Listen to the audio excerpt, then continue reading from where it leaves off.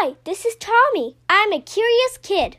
I love to learn and always work hard in school, but I really love exploring difficult and complex subjects like economics, astrophysics, and psychology. Every day I try to go to sleep a little bit smarter than when I woke up.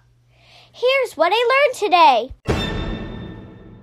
Hello everyone, and thanks for tuning in to episode 436 of the What I Learned Today podcast. In previous episodes, we have covered a number of logical fallacies. To review, logical fallacies are errors in thinking that undermine the logic of your argument. Today we will cover the false cause fallacy.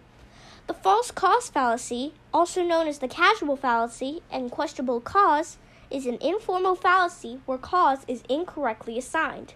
Also thought of as the correlation doesn't mean causation heuristic. Simply because one thing relates to another does not imply that relationship is responsible for cause. An example is the line of thinking such as, of every time I buy a stock, it goes down right away, so it must be going down because I bought it.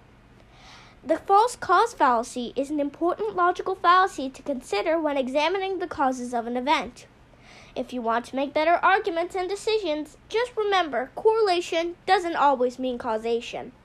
That's what I learned today. Thanks for listening.